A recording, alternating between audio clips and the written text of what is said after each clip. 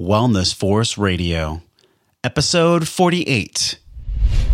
So whether it's email or iPhone or Facebook or Twitter or Instagram, all of these products at their core have these hooks, these 4 critical steps. So every hook, every habit starts with the trigger phase.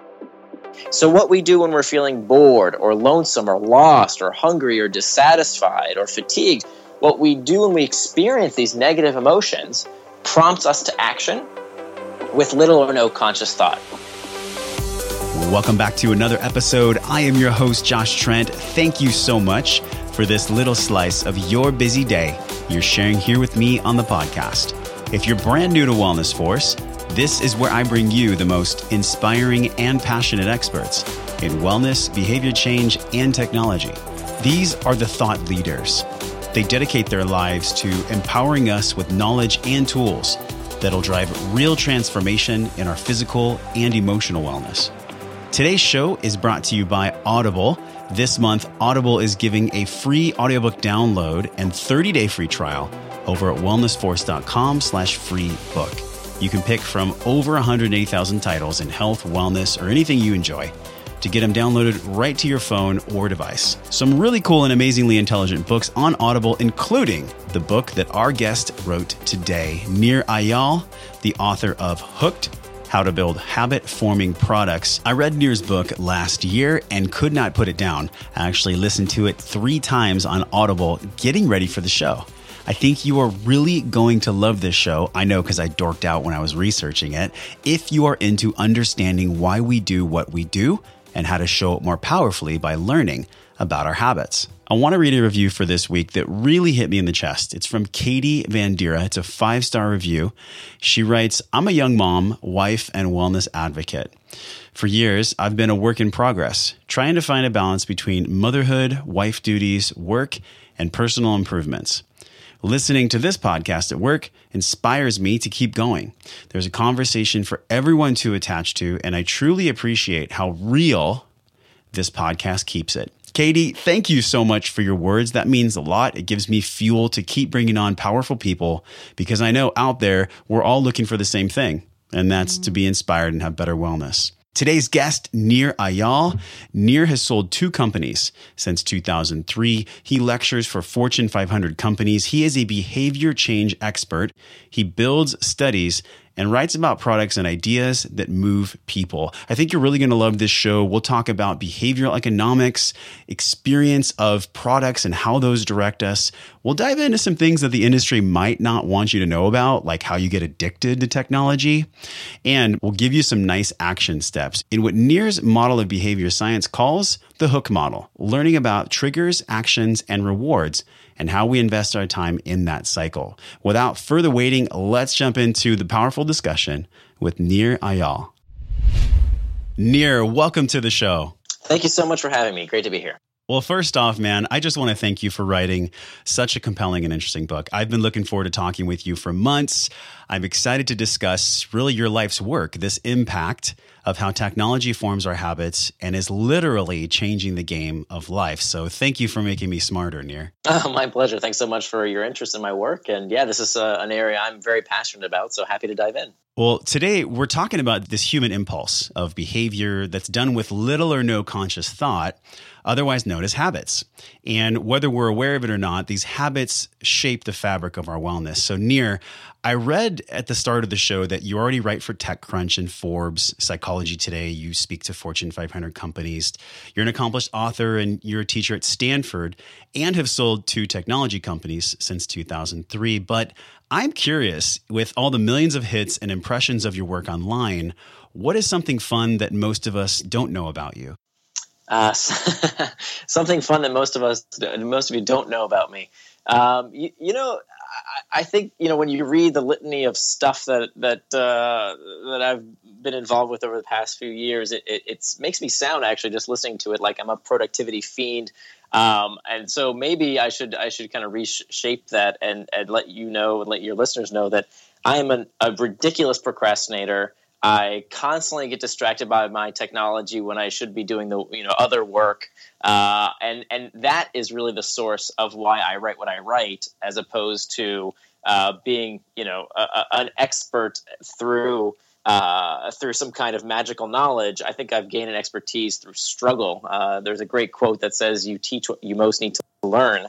My friend Gretchen Rubin says that research is me search, and that's exactly the case for me. So my work around how technology shapes our habits and how to get control of our habits is really born from a personal struggle. I was clinically obese, and I have struggled for a good chunk of my life with getting control of unconscious behaviors, things I did with little or no conscious thought. Now, thankfully, I've shed the weight and I feel great, and I'm also struggling with continually around technology habits. And so I think I have this lifelong fascination with how do things outside of our bodies control us, right? Whether it's corporations, whether it's our environment, whether it's food, sex, drugs, whatever it is, how do these urges control our behaviors? And so that's something I struggle with, which is why I like much about it. Well, thank you for that awesome answer, man. I'm nodding my head when you said the lessons that we need to learn are the ones we teach. I mean, that's why I do what I do. I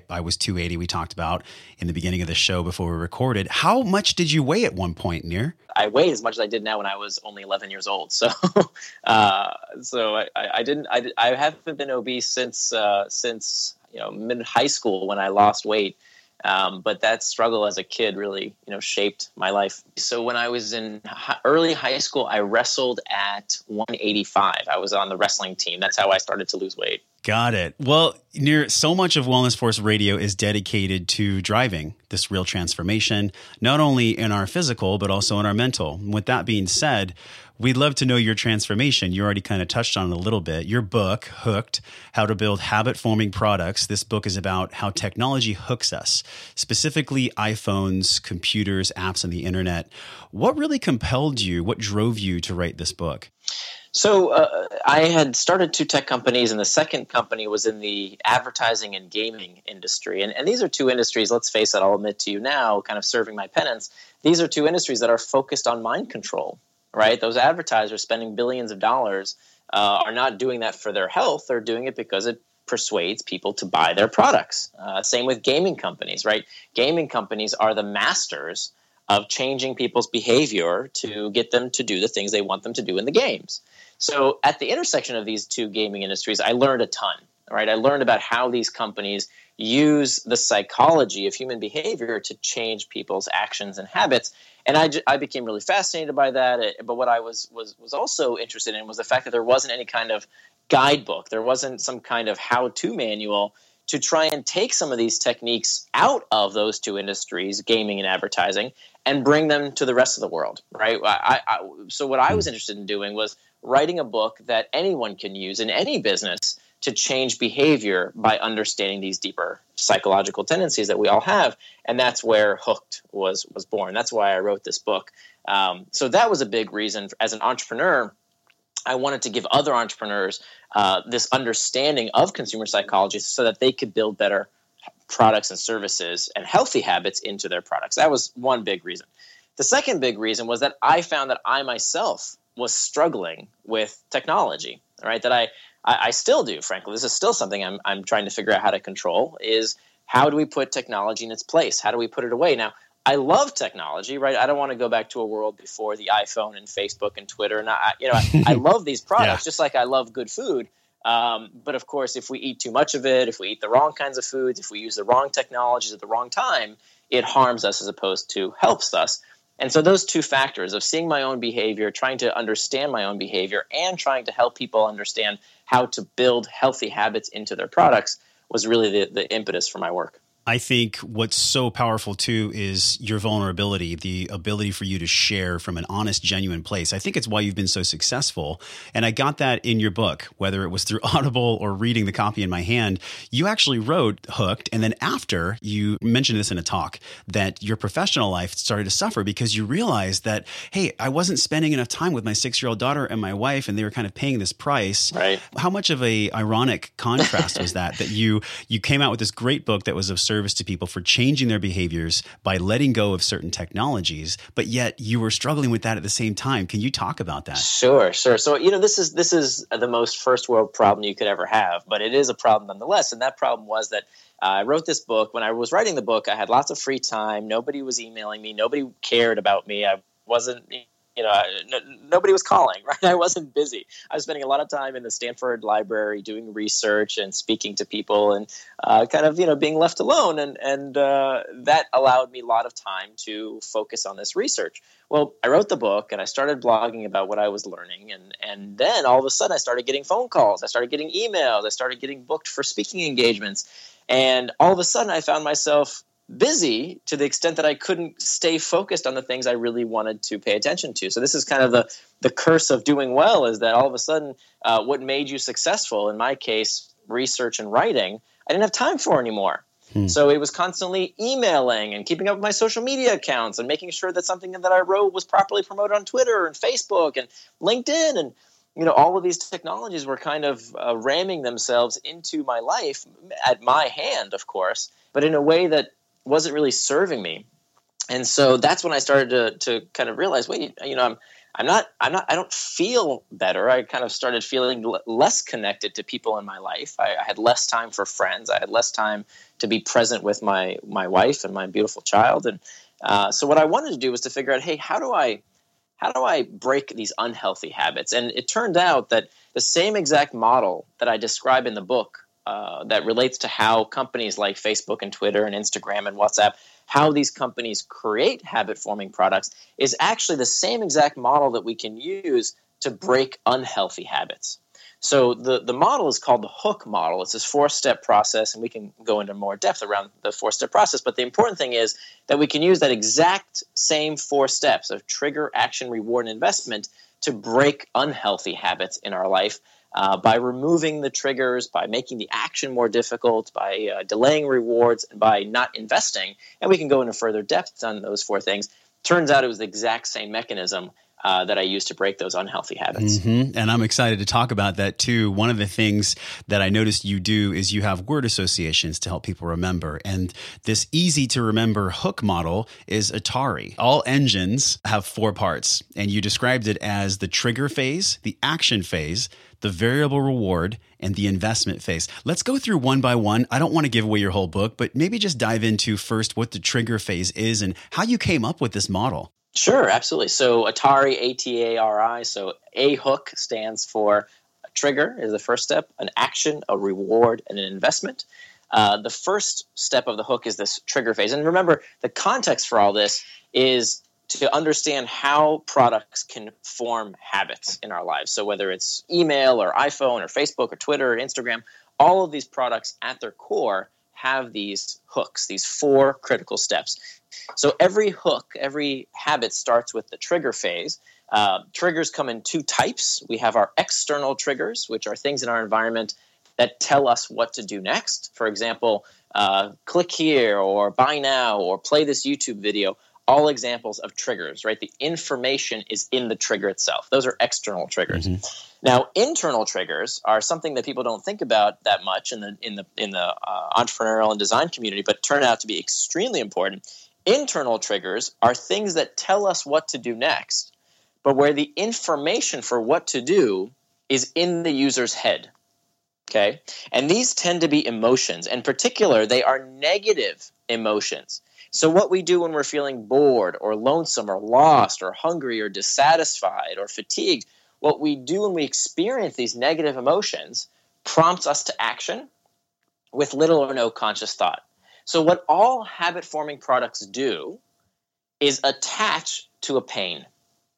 They attach themselves to an itch so that instantly when you're feeling lonely, you're on Facebook. When you're unsure, you're on Google. When you're bored, you're checking YouTube or Reddit or stock prices or the news. They all fundamentally attach to these internal triggers so that eventually through using this product, you don't need any more external triggers, right? You don't go to Facebook just because you got a notification. You go to Facebook because you're seeking connection, you're bored, you're experiencing FOMO, right? The fear of missing out. It's these internal triggers that eventually, once these products can attach to those internal triggers, it's over. They have a monopoly of the mind. So that's the trigger phase. Is this where we learn about our deepest habit? Is this where addiction is formed, is in this trigger phase? Well, so addiction is a whole nother topic and a fascinating topic, but it's different because there's a reason I didn't call the book How to Build Addictive Products. The book is called How to Build Habit-Forming Products because addiction is always bad. Addiction is a persistent compulsive dependency on a behavior or substance that hurts the user. So it's something that the user is harmed by, wants to stop, but can't. That's the definition of an addiction. And people kind of throw that word around, addiction, but it's really it doesn't qualify as the technical definition of addiction unless it hurts you and you want to stop, but you can't.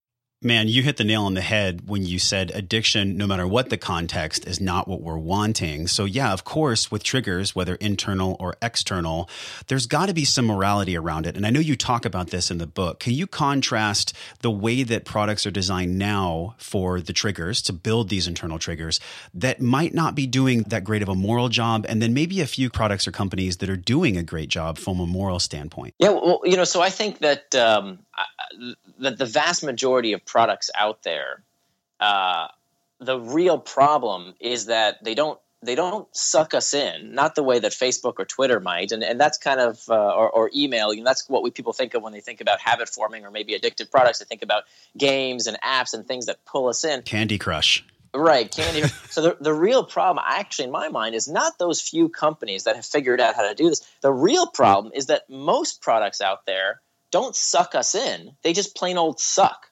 right? So the real problem is that there's so much opportunity out there to help people live better lives, but for the fault of the maker not designing the products well enough, we don't use them. So think about all the healthy habits we want to adopt in our life, whether it's eating better or exercising or spending more time with people we love or government services or local businesses. Most of these technology products are god-awful.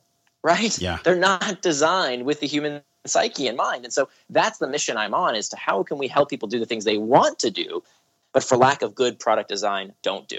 So that's the real problem. And then, what I'm really pleased to see, though, is that that's changing, is that since the book came out, there are a whole host of companies today that are designed with the hook model in mind. And that's amazing to me. I mean, that's the biggest compliment anybody can give me is to say, hey, look, I read your book and I implemented steps into my product that now form healthy habits. There's several companies. There's a company called 7 Cups, which I'm very proud to be an investor in. They actually, Glenn Moriarty, the CEO, read my book. He gave me a call. We talked for a little bit. I was so impressed with how he was using the hook model that I decided to invest in the company. And just to give you a brief example of how to use the hook model for good, 7 Cups is an app for people who would like therapy, but for lack of time, money, effort, social stigma, they don't get therapy. So if you think about a parent with a child that has a disability, a veteran with PTSD, someone who just needs someone to talk to, and had it not been for this service, would use, there's lots of things that quash our pain, that people turn to, again, out of addiction, out of habit, stuffing down our emotional pain with food, with distraction, with alcohol. There's all kinds of things people can do to alleviate their emotional pain. What Glenn wanted to do was to bring therapy out to the masses so that the internal trigger is when you're feeling lonely, when you need someone to connect to. So the action is to just open this app, and for free, it doesn't cost a dime, you're instantly connected with a counselor. The investment, and here's where it's really cool, that fourth step of the hook that I outlined in the book, the more you use the service, the more it becomes a habit in your life. You actually learn through these therapy sessions to become a trained listener yourself. And by forming that habit of being helped, you're trained on how to help other people. And it turns out they just finished a study a few months ago that found that this service that costs nothing online through the miracle of interactive technology is as effective as in-person therapy. They do 140,000 sessions a week with this one app in 180 languages. It's tremendous. And so that's just one example. And there's dozens of other companies that are using these healthy habits to improve people's lives. We'll get right back to the conversation with Nir. I want to give you a free resource to start using some of the information Nir has mentioned today right away. Whether this show inspired you to start researching better habits, brain health, Choose an audiobook that relates to you for free this month over at wellnessforce.com/free book. Audiobooks are the perfect thing for podcasters. I know because I'm a podcast junkie. This is how I fit in all my readings. Audiobooks are a great solution to learning new information in this busy life. So head on over to wellnessforce.com/free book today and grab a copy of something you've wanted to read for a while, but haven't had the time to sit down and read it. Now, back to the conversation with Nir Eyal. Other companies that are using these healthy habits to improve people's lives. And they're all playing off of these triggers, right? You said when someone feels sad, instead of crushing 4 hamburgers, right, they might pop open an app and talk about what's really on their heart. So I love that, man. Let's talk about the next 3. We really dove into trigger phase. For action phase, you define this as the simplest behavior done in anticipation of a reward. Unpack that a little bit. Absolutely. So the action phase, when we think about what is technology, when we think about technology, we often think of gadgets, we think of digital technology, but of course, technology has been with the human species for tens of thousands of years.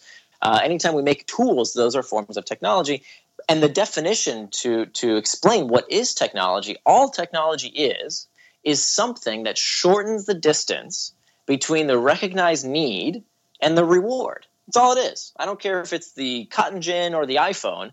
All technology does is shorten the distance. So the goal of habit-forming technologies is to simplify the steps, to remove as much friction as possible between the need and the reward. So these habit-forming products are things that make it just so incredibly easy to get relief from that emotional pain. So pushing the play button on YouTube, a quick search on Google, a scroll on Facebook, all of these things are incredibly simple actions done in anticipation of an immediate reward.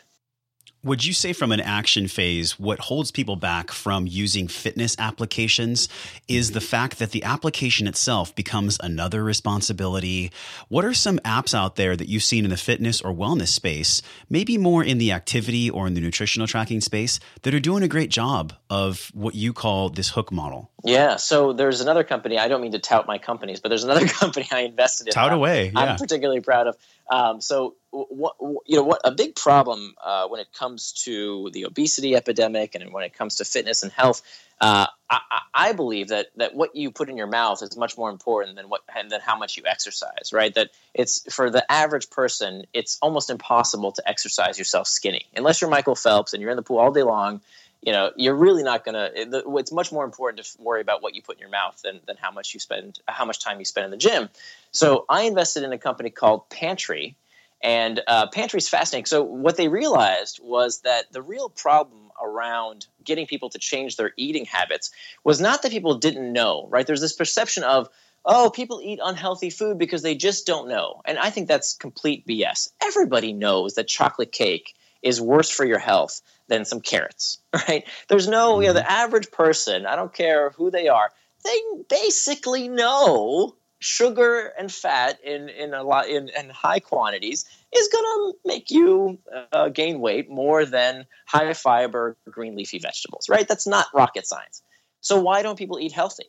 Well, it turns out it's not motivation, right? It's not that they don't have the knowledge, it's that it's too hard. It's just too difficult to get the healthy food because unhealthy food, generally processed carbohydrates, are cheap, they're accessible, and they're delicious. And that trifecta makes it really hard for us to eat healthy. So here comes Pantry Labs. They put in these small refrigerators. It's not a complicated technology.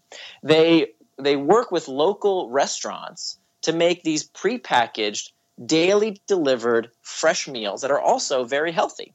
Then they slap on essentially an iPad onto these refrigerators so that every time you open the refrigerator, there's an RFID chip on every product in the refrigerator. And as soon as you pull it out, it charges your credit card without you doing a thing because your credit card's already on file. So you put in your little code into the iPad, you open the door, you take out your food, you're done. That's a great example of the implementation of the action phase, making the reward as easy as possible because suddenly that refrigerator is as easy to access, even easier, than a vending machine full of refined sugar and carbohydrates. It's certainly even easier than going to a restaurant, right? Getting into your car, leaving your workplace, driving to a McDonald's. It's even easier than that. And so that's a great example of shortening the distance, decreasing the steps to increase the likelihood of people doing the right behavior. And it's amazing. It's such a simple solution, just bringing the food to people as opposed to having them take all these steps to go find the food themselves. This action phase where you talk about the barriers really to doing whatever it is that's going to get the result. And the result is them feeling good. The person eating something, getting that serotonin, dopamine hit. Just relieving hunger, right? The internal trigger of hunger. Absolutely.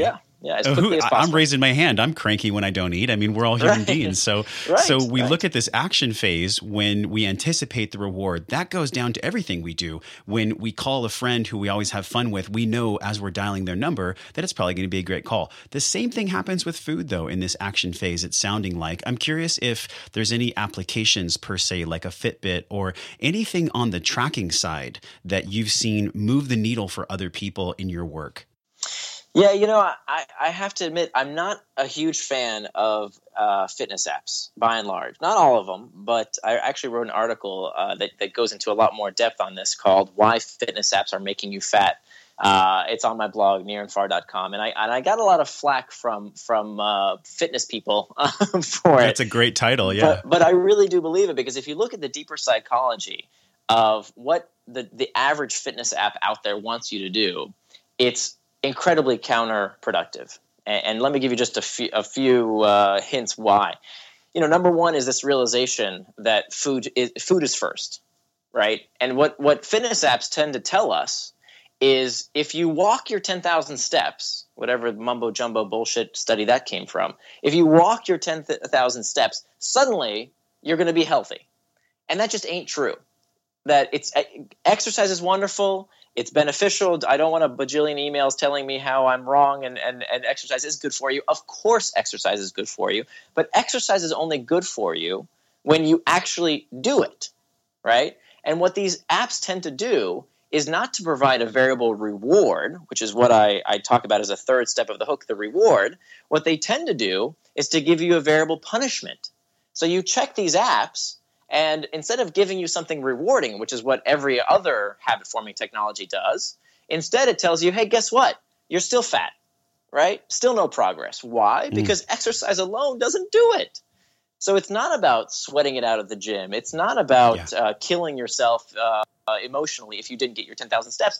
First and foremost comes food. And so I think that tendency that a lot of fitness apps have as, well, exercising is the only solution, and if you do that and you have to suffer through it and you have to sweat and you have to really put in your time in the gym, that actually doesn't pay off in a substantive way unless you change what you eat. So that's one of the reasons. I give 4 other reasons why fitness apps make you fat. One of them, just to touch on really quickly, is this idea of moral licensing.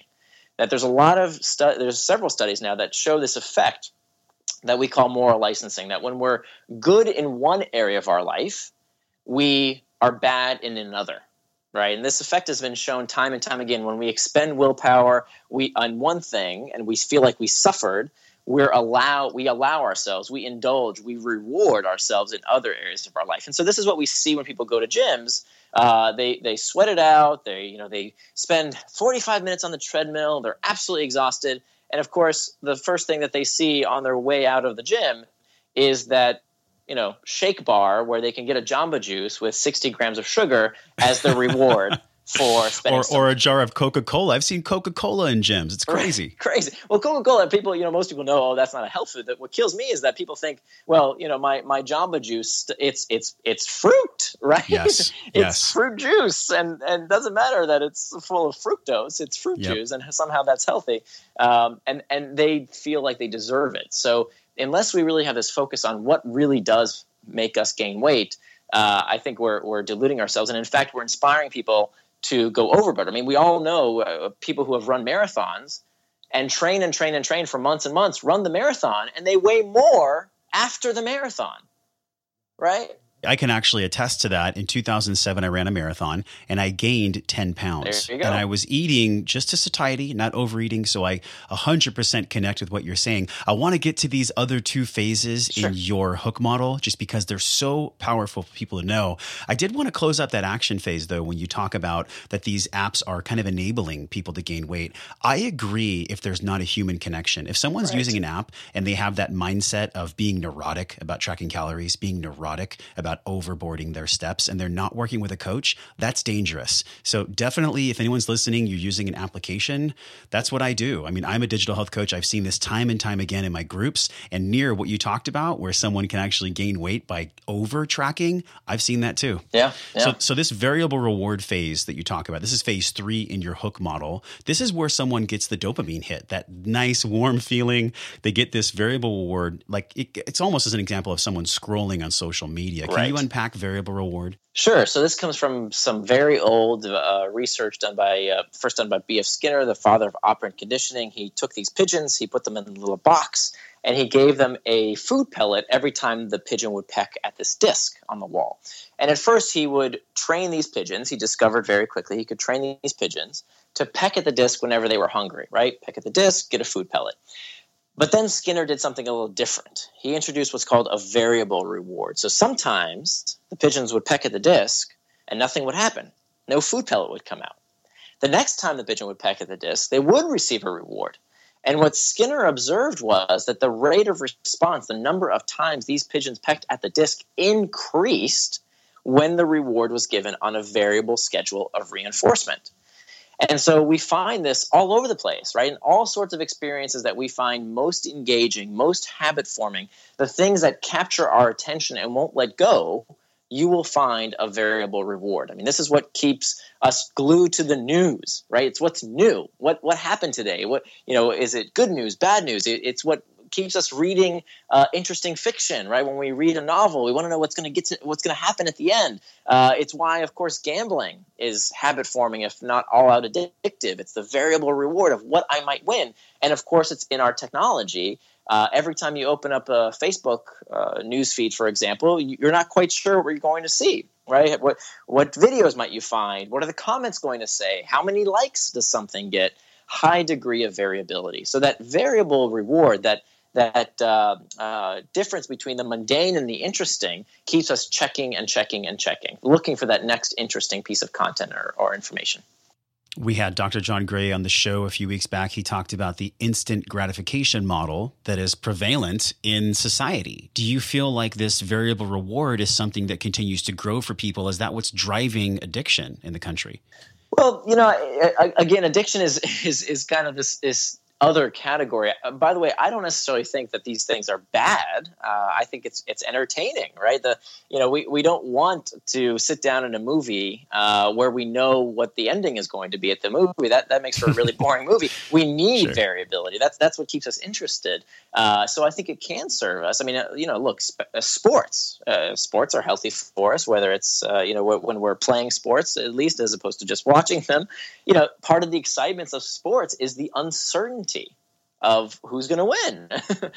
So it's not that variable rewards are necessarily a bad thing or a good thing. It's part of our DNA. It's part of what kept us hunting on the plains of Africa, chasing down our food. It was that variable reward, was the thrill of the chase.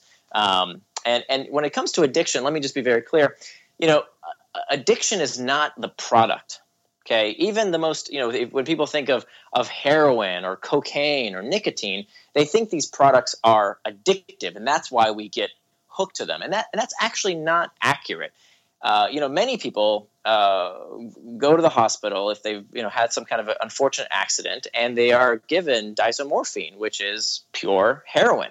It's a better form of heroin than you can get on the street. And they don't become hooked, right? They don't become addicted to it for life. It's not the chemical that necessarily addicts them. Just as, we all eat food, but very, very few people are food addicts.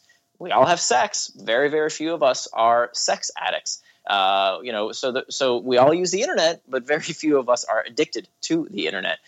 So it's not that the product itself is addicted. It's that it's a combination of the person who shows a psychographic profile for addiction, meaning that there's some kind of deep-seated pain that they're escaping. All addiction is about the escape from a present uncomfortable reality that they escape from with a product's use. But for the vast majority of people, and we're talking 95, 98, 99% of the population, these things aren't addictive in that they don't hurt us, right? We're not freebasing Facebook. We're not inserting Instagram into our veins with needles. That's not how these products work. They're at times bad habits. Sometimes we overuse them. Just like sometimes we overeat or we overindulge or we watch movies, we binge watch on movies, but most people can moderate. So I don't think that necessarily we have that much to worry about. In fact, I think the opposite. I think unless people have a psychographic profile for addiction, I think the world's going to continue to become a better and better place because of these technologies that help us do things we want to do.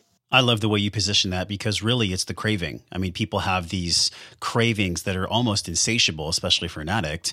And that might be a completely separate topic, but there is a blending definitely of how technology can help addicts. And I'm curious how the future that will play out. Do you have any thoughts about how technology could help people that may become addicted to certain substances or, internet pornography or the internet itself? How do you see that going in the road ahead?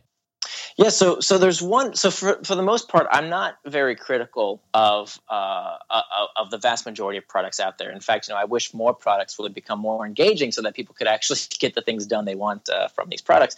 But there is one category of products and services that I am pretty harsh on, and these are products and services that rely upon addiction, right? So if Facebook said, look, if people who are addicted to our product, we're going to stop you from using the product, that would be fine. Nothing bad would happen to Facebook. But there are some companies out there that if they cut off the addicts, they're out of business, right? Las Vegas doesn't care about the person who comes into town once in a while on a bachelor or bachelorette party. That's not what drives Las Vegas revenue. What drives Las Vegas revenue are the people who are addicted. Are the people who can't stop even when they want to.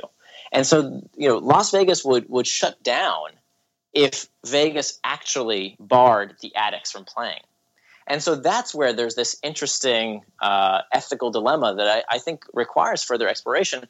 I think, also the gaming companies. I think a lot of gaming companies, when it comes to, not specifically pointing fingers, but when we think about games like Candy Crush or Angry Birds or Clash of Clans, I don't let my kid play these games because I know that they are designed to be incredibly habit-forming, if not a lot addictive.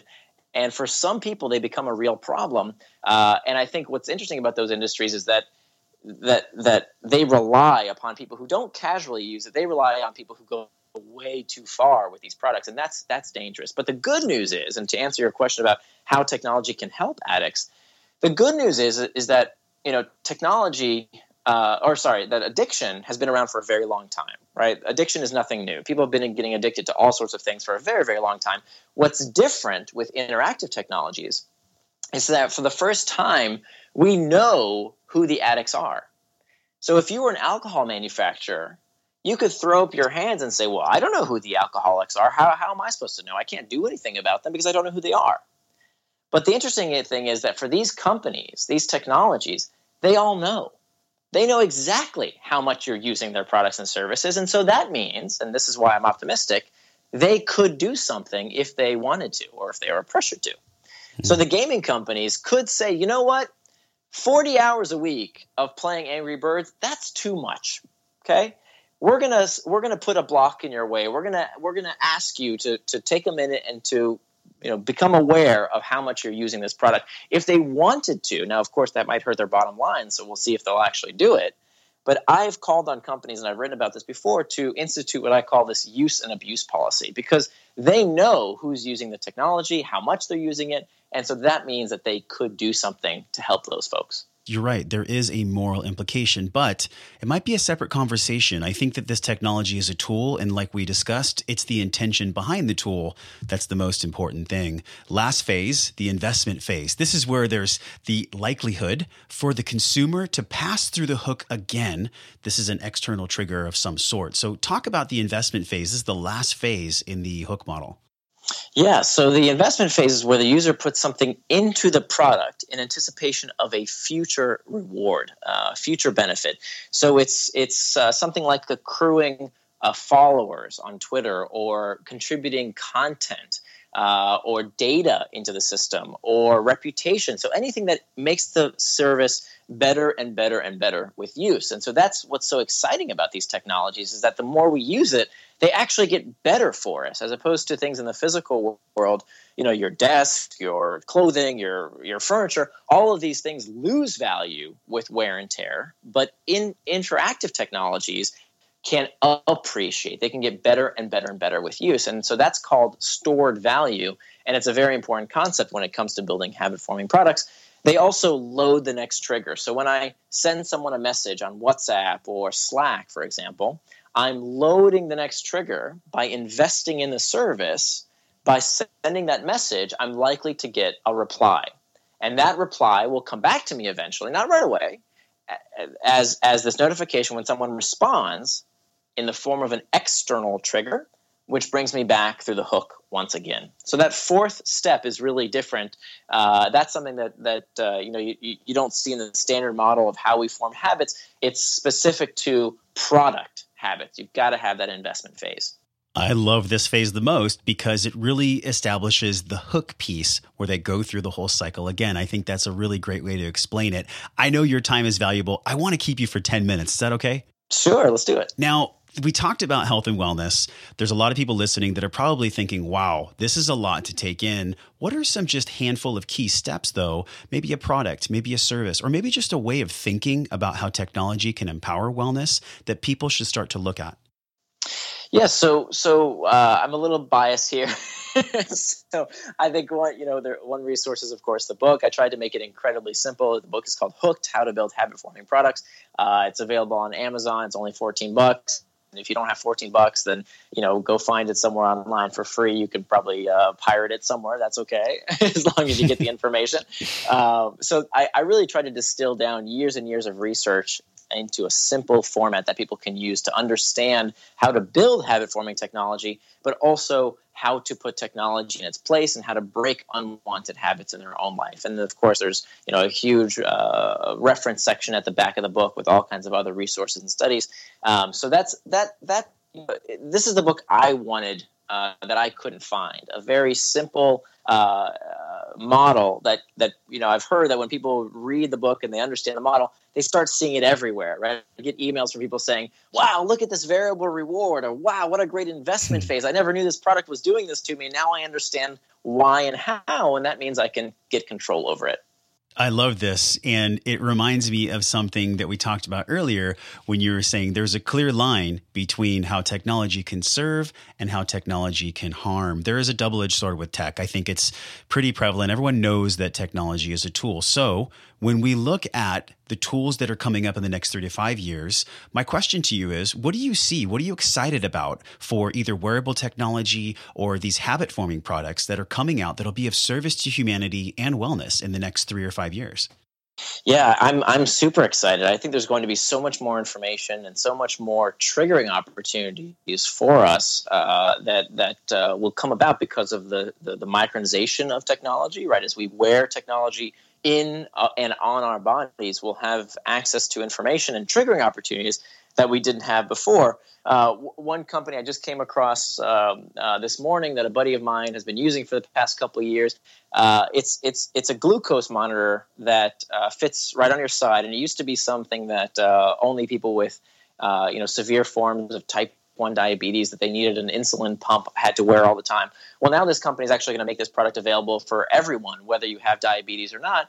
That provides a pass through the hook that I just described earlier that's never been possible, right? So now that we know the linkages between hormones, specifically insulin, and weight gain, we can be much more effective at deciding what we eat and how that affects us personally by having data with us at all times around our glucose levels, right? That right there will be a huge step forward. I could see that being the diet of the future. It's just this little glucose monitor that says, hey, a few minutes after I eat, maybe an hour after I eat, it tells me how what I ate affects my blood sugar. And now I have a feedback loop to decide what I will eat in the future, as opposed to the current way of doing things, which is, okay, I eat something, I track it, I try and equate it based on calories in, calories out, that we know that there's a lot of bad science around calories in the first place. But then maybe a week later, I'll see the results on the scale. Maybe I'll remember, maybe I won't. The technology coming down the pipes that makes us pass through the hook with faster velocity, that is what I'm really excited about. And I think these kind of technologies enable that. Do you feel like these biometric data sensors like non-invasive glucose monitoring will surface and that'll direct the health and wellness industry? I think so. Yeah, I think so. I think that's just one example. I'm looking for more and more, but I think anything that can provide us direct feedback, the faster the feedback, the more actionable it is. Well, this is my favorite part of the show. We're almost through. This is 7 for 7. It's 7 quick questions for 7 top of mind answers. Are you down? Let's do it. If there was one thing you could change about the health and wellness industry, what would it be and why? I think it would be a focus on food, not just fitness. How does a behavior change expert start his day? What is your typical morning routine? So I cook breakfast for my family. It's the first thing I do in the morning. And then for yourself? For myself, I grind my own coffee. That's my little ritual in the morning. Good ritual. Yes. Has there ever been a person or an event in your life that you feel most catapulted you towards the career you're in now? So my wife, I have to give her a ton of credit. She's my secret weapon. We've started 2 businesses together, and now we work together again, and she's been just phenomenal. Who has been your greatest mentor or mentors in your life? Gretchen Rubin, who's the author of The Happiness Project and Better Than Before, she's been incredibly helpful just to bounce ideas off of, and made herself very available over the years. So I have her to thank. Is multitasking possible? If so, how many tasks can we do before it takes away from the quality? So there's a lot of conflicting research on this. There appears to be some segment of the population that can actually multitask. It's a very small proportion of the population. It turns out they can, but for mere mortals, it turns out you can't. That's what I thought. I like doing one thing at a time anyways. Last 2 questions. Number 1, what is a best-selling author read? What is a few of, or maybe even your favorite book? There's so many. I'm looking at my shelf of books right now, and there's so many on here that have provided inspiration over the years. I'm a big fan of Timothy Wilson's work. He wrote a great book called Redirect that's really good.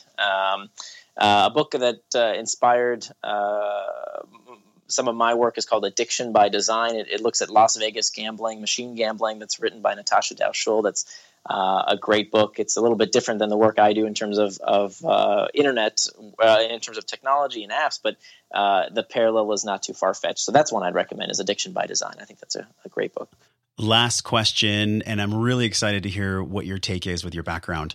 What is wellness to you? What is your personal definition of wellness? Wellness. Wellness is, I think, awareness. It's awareness and control. I think that's wellness. When you can do the things that you want to do, I think that's wellness. Loved your answer. You can kind of just drop the mic after that, because yes, it is about awareness. And hopefully through books like yours, these powerful books and shows like Wellness Force Radio, people can just really become more aware. That's what this is all about. I want to pause for just a second and honor the tremendous work that you do, Nir. Thank you for writing this book. We'll have everything linked in the show notes. Thank you so much for the contribution you're making to wellness. My pleasure. Thank you so much. It's been a real pleasure. Where can people link up with you and learn more? So my website is nirandfar.com. Nir is spelled like my first name, N-I-R, nirandfar.com. And my book is Hooked, How to Build Habit-Forming Products. And it's available wherever books are sold. Next week, you're at the Habit Summit at Stanford. Tell us just really briefly about that. Sure. So next week, the Habit Summit is on March 22nd, and we do it every year. So this is the 3rd annual Habit Summit. It's an event for people who are designing products, who want to better understand their own behaviors, who want to better understand group habits. So we'll be talking about consumer psychology, individual psychology, but really in the business context. And so it's a day-long event, 350 people, and it's always a phenomenal time. Sounds like a smart room. Nir Eyal, thank you so much for coming on the show. My pleasure. Thank you so much. I told you that was going to be a phenomenal episode. If you listened last week, I wanted this one to be a surprise because I know how powerful our habits can be. I want to hear from you. I've had some reviews come in, lots of emails, but I would love to hear your voice. You can leave me a live voicemail message. I'll play it on the show and I'll send it to the guest that was on the show for you by you.